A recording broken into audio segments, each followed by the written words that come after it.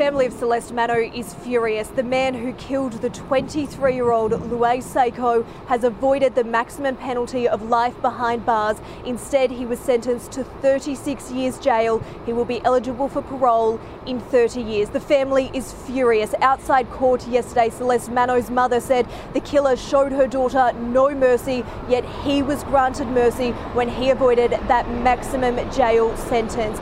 Last night, the family and friends gathered around Celeste Manno's grave. They planned to be there to honour the life of the 23-year-old, but instead they were united in grief. It was incredibly emotional there at the Whittlesea Cemetery last night, remembering Celeste. Family and close friends watching videos and photos of the 23-year-old. Her grave was lined by flowers and candles. Take a listen to a moment from that vigil.